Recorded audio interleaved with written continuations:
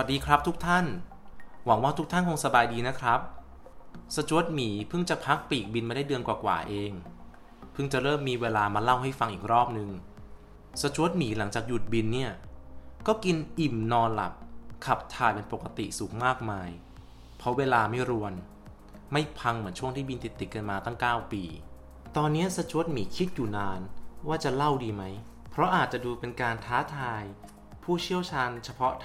ทางระบาดวิทยาไปสักหน่อยแต่สจ๊วตหมีเห็นว่ามีคนสนใจสอบถามมาหลังไมค์เยอะมากว่าทำไมลูกเรือไม่ติดเชื้อโคโรนากันเลยทั้งที่ตอนที่แล้วสจ๊วตหมีได้บอกว่า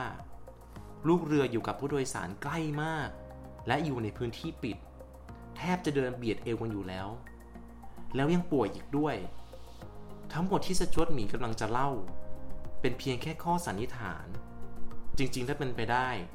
สจ๊วตหมีอยากให้นักวิทยาศาสตร์สายสุขภาพหรือนักวิจัยทางสาธารณสุขออกไปวิจัยเสียด้วยซ้ำจะได้รู้กันไปเลยว่าลูกเรือพวกนี้มี DNA พิเศษหรือแม่ย่านางคุ้มครองไว้กันแน่สจ๊วตหมีอยากจะเริ่มเล่าตั้งแต่พวกลูกเรือเข้าห้องบรีฟจนถึงเครื่องลงเจาะยังสถานีปลายทางว่าทางบริษัทมีมาตรการป้องกันอะไรบ้างรวมถึงลูกเรือมีวิธีการปฏิบัติตัวกันอย่างไรตั้งแต่จอดรถก้าวเท้าเข้าตึกพี่รปภ.ใจดียืนตะเบะขออนุญาตวัดไข้ครับ 33.5 ครับไม่มีไข้ครับอ้าวชิบหายแล้วนี่กูตายหรือเปล่าเนี่ยวิญญาณกูมาบินหรือเปล่าวะผมนึกในใจเล่นๆพร้อมกับพี่รปภ.ส่งขวดแอลกอฮอล์เจลให้สจ๊วตหมีเดินอุ้ยอ้ายไปยังโต๊ะเซ็นชื่อมีเสียงตะโกนข้ามหัวมาเลยข้างมาทีละคนนะคะขอวัดไข้ด้วย 37.1 ค่ะเซ็นชื่อได้ลงอุณหภูมิหลังชื่อด้วยนะคะแหมเขายังชั่วหน่อยนึกว่าตายไปแล้ว 33.5 เนี่ยเข้าห้องดับจิตแน่เลยคุณแต่ก็รอดบุดวิดนะครับเพราะไม่ใช่ 37.5 เพราะถ้าไข้สูงกว่านั้นเนี่ยกลับบ้านสถานเดียวครับทุกท่านและในช่วงที่กำลังระบาดหนักๆเนี่ยบางคนถึงกับถูกส่งไปสถาบันบำราศนราดูเลยทีเดียวหลายๆคนอาจจะมองว่านี่เป็นนโยบายที่ดูไม่โอเคเลยนะเฮ้ยแต่ผมว่ามันโอเคออกอย่างน้อยเนี่ยมันก็คัดกรองคนได้ดีถึงแม้ว่าบางคนจะไม่มีไข้ไม่มีอาการซึ่งอาจจะเป็นพาหะไปแพร่เชื้อต่อได้แต่ก็เอาเถอะมันไม่ได้มีมาตรการแค่นี้เรายังมีพระเอกของเราครับนั่นคือหน้ากากอนามัยเกรดที่ใช้ในห้องผ่าตัดโอ้ชื่อยาวมากเลยเนาะจริงๆมันก็คือหน้ากากอนามัยหรือ surgical mask นั่นแหละครับพอเริ่มมีการระบาดปั๊บตอนแรกๆเนี่ยทั่วโลกก็ยังไม่ได้ตระหนักถึงพิษภัยไอ้ไวรัสบ้านี้เท่าไหร่เนี่ยจนมีลูกเรือกลุ่มหนึ่งเริ่มรู้สึกไม่ปลอดภัยในชีวิตการทำงานเพราะต้องบินเข้าประเทศจีนรายวันและลงไปนอนพักที่เซี่ยงไฮ้หรือปักกิ่งด้วยเลยรวมตัวกันไปหาหัวหน้าลูกเรือภายในไม่กี่วันบริษัทก็คลอดกฎออกมาว่าให้ลูกเรือสามารถนำหน้ากากมาใส่เองได้ในทุกไฟลท์ที่บินเข้าจีนเท่านั้นนับเป็นที่แรกๆในโลกเลยที่สั่งให้ลูกเรือใส่หน้ากากได้โดยที่ไม่ผิดกฎสักพักพอเริ่มระบาดหนักขึ้นเจ้าไวรัสเริ่มไปเยี่ยมเยือนตามที่ต่างๆนอกประเทศจีนบริษัทก็ติดตามสถานการณ์วันต่อวันและปรับนโยบายแบบวันต่อวันนาทีต่อนาทีฝ่ายบริหาร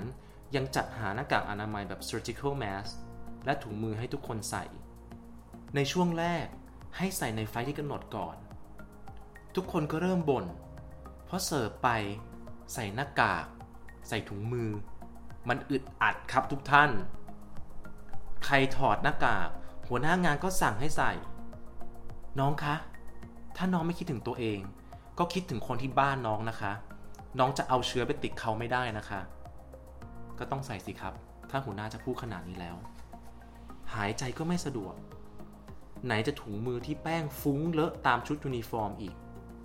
แต่ทุกคนก็พร้อมใจใส่ครับเพราะไม่มีใครอยากใช้ประกันภัยที่ตัวเองซื้อไว้แน่นอนจนรอดไอ้ไวรัสบ้าเนี่ยมันเริ่มไปทัวร์ลงที่ยุโรปความชิบหายมาเยือนแล้วสิครับท่านใส่หน้ากากและถุงมือตลอด 10-13 ชั่วโมงโถแม่เจ้าประคุณลุนช่อง แค่กรุงเทพไต้หวันนี่ก็เกือบตายแล้ว3 ชั่วโมงกว่านี่ใส่ตลอดครับท่านจะกินข้าวก็ลำบากจะเข้าห้องน้ำก็ระแวงผู้โดยสารจะมีเชื้อป่าวะสจ๊วตแอร์คนอื่นจะมีเชื้อมั้ยวะระแวงครับนอยรับประทานมากเลยครับท่านเวลาเข้าห้องน้ำเนี่ยก็ต้องหาแอลกอฮอล์ไปเช็ดตามจุดสัมผัสต่างๆพอเสร็จแล้วก็ต้องล้างอีกรอบนึงเหมือนคนบ้าเลยเนี่ยเพื่อให้สะอาดจนคนเข้าต่อจับไม่ได้ว่าใช้แล้วแอลกอฮอล์ 70% ก็มีตั้งไว้ให้ทุกแกลลี่หรือทุกครัวเข้าห้องน้ำทีก็กดทีเก็บขยะมาจากเคบินก็กดทีมือผมเนี่ยสิครับแตกเป็นดินแม่น้ำโขงหน้าแล้งเลยไหนจะต้องล้างมืออีกสบู่บนเครื่องก็แรงจนเชื้อโรคแบคทีเรียเนี่ยที่มันตายยากกว่าไวรัสพอแค่ได้กลิ่นสบู่มันกั้นใจตายเลยครับท่านสรุปมือแตกครับใครเสิร์ฟเสร็จหิวโซเข้ามาจะสวาปามอาหารที่ตั้งอยู่ข้างหน้าสจ๊วตหมีเป็นเหมือนนกแก้วครับคอยเตือนพี่ล้างมือแล้วยังอ่ะเอามือจับขนมปังทิ้งไปเลยนะก้อนนั้นไปล้างมือก่อนผมเนี่ยโดนทำปากคว่ำสระอีใส่แทบทุกไฟล์เลยแต่ก็เข้าใจนะครับว่าหิวมาก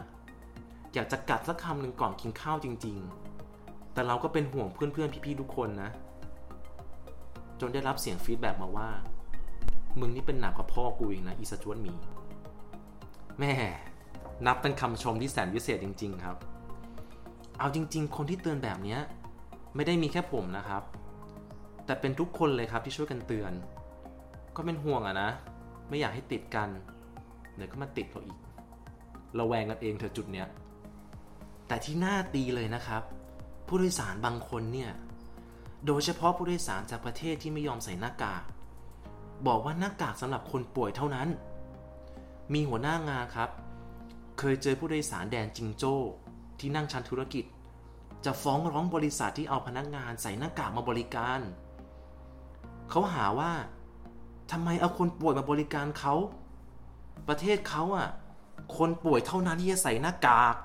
และไม่ควรออกมาเดินเพ่นพ่านเขาจะไม่กินอะไรทั้งนั้นจากสายการบินนี้เลยและเอาพนักงานพวกนี้ไปไกลๆเขาเลยนะเฮ้ยใจเย็นครับคุณจะเอามาทัดฐานประเทศคุณมาตัดสินชาวบ้านไม่ได้นะครับที่เนี่ยเขาใส่กันทั่วเอเชียหมดแล้วแม้ว่าตอนนั้นยุโรปและออสเตรเลียจะรังเกียจนโยบายการใส่หน้ากากของคนเอเชียก็ตามบางไฟลท์ลูกเรือใส่หน้ากากฝรั่งเลยครับขอย้ำเลยนะครับฝรั่งชี้หน้าลูกเรือแล้วหันไปหัวเราะคิกคักเอากล้องถ่ายรูปขึ้นมาถ่ายเหมือนเราเป็นตัวตลกเสียอีกยังมีหน้ามาถามว่าใส่หน้ากากนี่กลัวเหรอแล้วหัวเราะใส่หน้าลูกเรือก็มีพวกเราทำไงครับก็ได้แต่ถอนหายใจวางขนมวางน้ำแล้วก็เดินจากไปแต่อีกไฟล์หนึ่งก็ตลกครับเหตุการณ์กลับตาลปัดเลย